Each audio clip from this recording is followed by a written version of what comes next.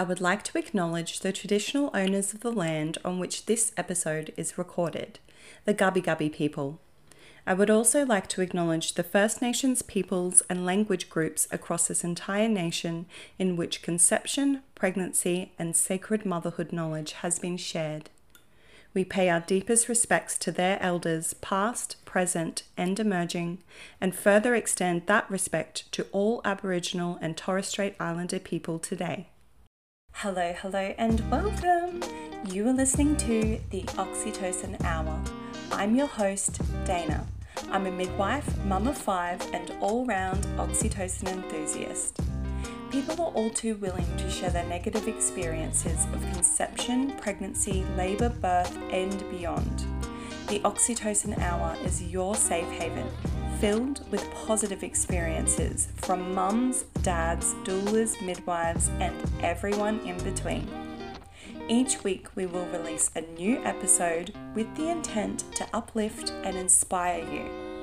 Thank you so much for joining me here today. Now, let's get into today's episode. This and every episode of the Oxytocin Hour is strictly for entertainment purposes and is not to be used as medical advice. Thank you so much for joining me for another episode of the Oxytocin Hour. And if it is your first time here, welcome. Thank you for being here, and I really hope that you enjoy what you're about to hear. So on today's episode, I'm going to answer the question, Dear Dayna, can you offer any advice on finding balance between self-care, family, responsibilities, and returning to work postpartum? And I love this question because I have received many questions just like this one for years now. And I'm particularly grateful for receiving this recently because it's really caused me to reflect on how far I've come. And so for context, if I had received a question like this in my inbox last year, the year before that, I would have answered it in a way that I believe I wouldn't be doing anyone justice, not myself and not the person that would be, receiving said advice. Because I never really saw myself as worthy of giving advice. I would often see people ask questions like this and I'd be like, I don't know, I just do it. Or it always felt really awkward for me because I would just be like, I'm not any better than you. I'm not thriving any more than you. And it really put me in discomfort, and I never ever looked at why. But in these past months leading up until this point, I've done so much inner work, and I've just been like, wow, oh, that's a thing. That's actually an issue. Let's look into that. Whoa, there's a whole bunch of trauma and stuff behind this. Let's work on it. And I really feel like I've worked so hard on it that I can sit here and I probably have some helpful advice. I can sit here and I can be like, you know what? I know why you asked me that question. And I can sit back and look at myself and actually go, you are worthy of answering this, and you do have some valuable information to share with people that could 100% help them. So I'm going to give that. Does that mean that I am perfect? No way. Does it mean that I still have room for improvement? Absolutely. So as much as there's still things that I can always still improve on, and I'm always still growing, we never stop growing, we never stop learning, I still have a lot of gems that I can probably give you today. And hopefully, if it helps at least one person, then that would be fantastic. So I do suggest that you take what resonates and you leave what doesn't. I don't have a whole lot to say, but I just feel like whatever it is, hopefully you find it helpful. So firstly, I guess we just really need to appreciate the uniqueness of us,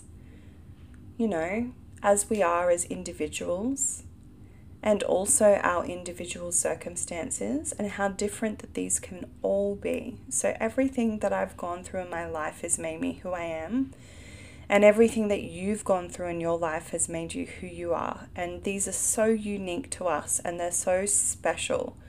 And we have all these unique traits that are inherent to our own selves. And I just really want us to be able to look at that and actually be really appreciative of what we've gone through in our lives and who we are. And to be honest, like right now, I really do feel like I'm thriving. I feel like I've done a lot of work. I feel like when I say that, I'm just repeating it. Done the work. Like, what is the work? That's a lot to explain, but to be at the place that I am now, it feels really good. So firstly, you really just can't pour from an empty cup. And I know it's something that you've probably heard before, but I really want you to sit with that and understand that in the society that we live in, as women, as mothers, I know that we feel like we have to do it all. It feels that way subconsciously, on a subconscious level, from everything that we've heard and read and seen growing up. As women and mothers, we feel like we have to do it all. And so I think it's going to require a lot of reworking in your brain, a lot of inner work, to go, okay, I can't actually do it all on my own. You cannot. And it is okay to ask for help. And you cannot pour from an empty cup. What does that mean?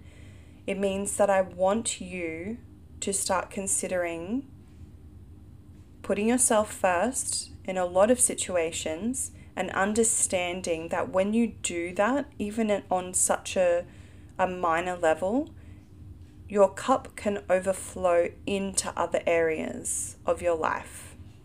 And so if you're thriving and you're feeling like you're functioning well, that energy and what you can give and what you can pour into the other people and the other circumstances in your life will be absolutely amazing. And if you can think of that analogy of the cup and picture it being filled, it does make it a lot easier to understand. What I like to do now as well, and so once I really did that work of like rethinking those limiting beliefs of like, no, I need to put everyone else first. That's what makes me a good mother. It's not like you're putting anyone last, but you are also very worthy, and you know that it is actually putting other people in your life first if you are prioritizing yourself, because you're respecting yourself enough to go, okay, this is what I need and I'm going to give it to myself, and I know that I can give the best version of myself to this person. You're respecting them and you're respecting yourself. And this especially includes your children. I'm thinking mainly in terms of partner and children. So what I like to do as well, a lot more recently, which I never really done, and I'm speaking from a place of someone that has only really recently discovered that they are neurodivergent, is doing an audit on your life. So this is what works for me, and it may not work for you, and I really urge you that if you try what I'm about to say and you're like, oh, that didn't help at all, that's fine, at least you tried it, but keep searching for something that works for you. Like I said, we're all unique individuals, as if the same thing is going to work for every single person. So I like to do a 3-monthly audit where I sit down and I write some stuff out, because my brain can just feel like a complete schmozzle. And one way that I can get it to feel like things are actually a little bit more categorized is when I physically write them down and I'm saying it out loud, and to be able to visualize what I've written, it just makes things make sense. So I split everything up into categories. So I've got my relationship, I've got family, I've got friends, I've got children, I've got work, and I've got self-care. I'm trying to think if I'm forgetting anything. I probably should have had the book in front of me because I've got like a little journal thing. And I also just put home because there's always a lot of stuff to do in the house. I am the default parent and I am the default person, like in Bo and my relationship, that does the majority of the housework because he works more hours than I do. So it just makes sense. And I split all of these things up and I begin to do a massive audit, and I have a look at how I'm feeling, how things went in the last 3 months. So do I feel like, my relationship with Bo was thriving, my relationship with the kids thriving, like going really well, and I'll describe how things have been going in the past 3 months. And then it might be, I get to work and home and be like, because I've been just super social and enjoying all of the relationships in my life, the housework and my work has really taken a back seat. And I feel, and I'll always write next to this, so this is what's been going on and this is my feeling about how all of that went. And so I'll be like, I actually feel pretty shit about that. I feel pretty shit when the house is a complete mess and I've got piles and piles and piles of laundry waiting to be folded and put away. So I do that with every single little section, and then I have a look at what's happening right now, and then write it all down again, how everything's going, and how I'm feeling about these things. And then I project into the next 3 months, like how do I want everything to go and how can I make that happen? So look, I actually want to spend more time on this course that I'm creating, and I want to spend more time like spring cleaning areas of the house, or like just getting the house up to scratch, get rid of clutter or whatever. How can I do that? Well, every Monday night after the kids go to bed, instead of sitting down and watching a movie or whatever it is, I don't usually watch movies, but watching something, I will actually dedicate an hour then to go through one area of the house, like the pantry one night, the linen cupboard in one night, and do a complete spring clean,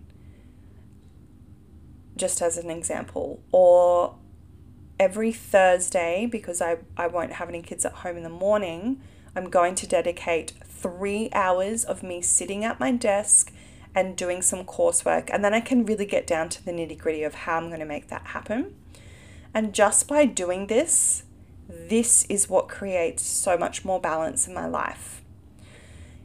Is it foolproof? No, because I'm not a robot, and sometimes I'm just like, fuck it, I know I've written that I want to do that, but I don't feel like doing that. And it's always to my detriment. Also, I recommend every time you do this 3-monthly audit that you find, and this is what works for me, I just feel like I need to preface this, as a self-care book, because I am a sucker for self-care. Like, I am a self-care junkie. Self-development, sorry. I just love that sort of stuff, and like spiritual growth and just all the things, financial, everything. I just eat it up. So I'll find a book that's been highly recommended for me, and I will read it in those 3 months, and then I will write all the things that I've learned about it and how I feel about it. And those are the main 3 points that I just wanted to give you on this short little episode. So just to recap it, can't far out, Dayna. Can't pour from an empty cup. So you need to do the mental work to make sure that you understand you are just as important as every single aspect of your life. And I just remembered one of the headings that I write down is my health. That deserves its own heading. So I'll be like, how, like, did I exercise much and how was I nourishing my body? That was really important. Anyway, you can tell that hasn't been at the forefront of my mind in the last 3 months because I'm about to do another audit at the end of this August. So yeah, I hope that really helped. So pouring from an empty cup, the next one is to do the audit and then the book. I really want you to try these things. And I don't know, it would be nice if you could just let me know how you go. If you try it, if you already do these things, I want to know because I love talking about self-development as well. Also with the returning to work after childbirth, I feel like I will do an entirely other episode on this alone, and I'll probably do it with another mum. Because I feel like we'll have a lot to offer on that. It probably won't be a Dear Dayna. I might just make it like one of the Thursday episodes and let it go for a long time because this is something that I feel like a lot of mums, especially brand new mums, could benefit from hearing.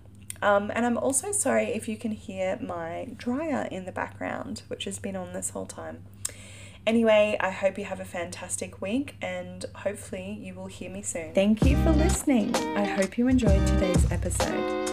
If you'd like to share the love or get in contact with us for feedback or a chance to be a guest on the show, you can contact us at www.daisy.com.au.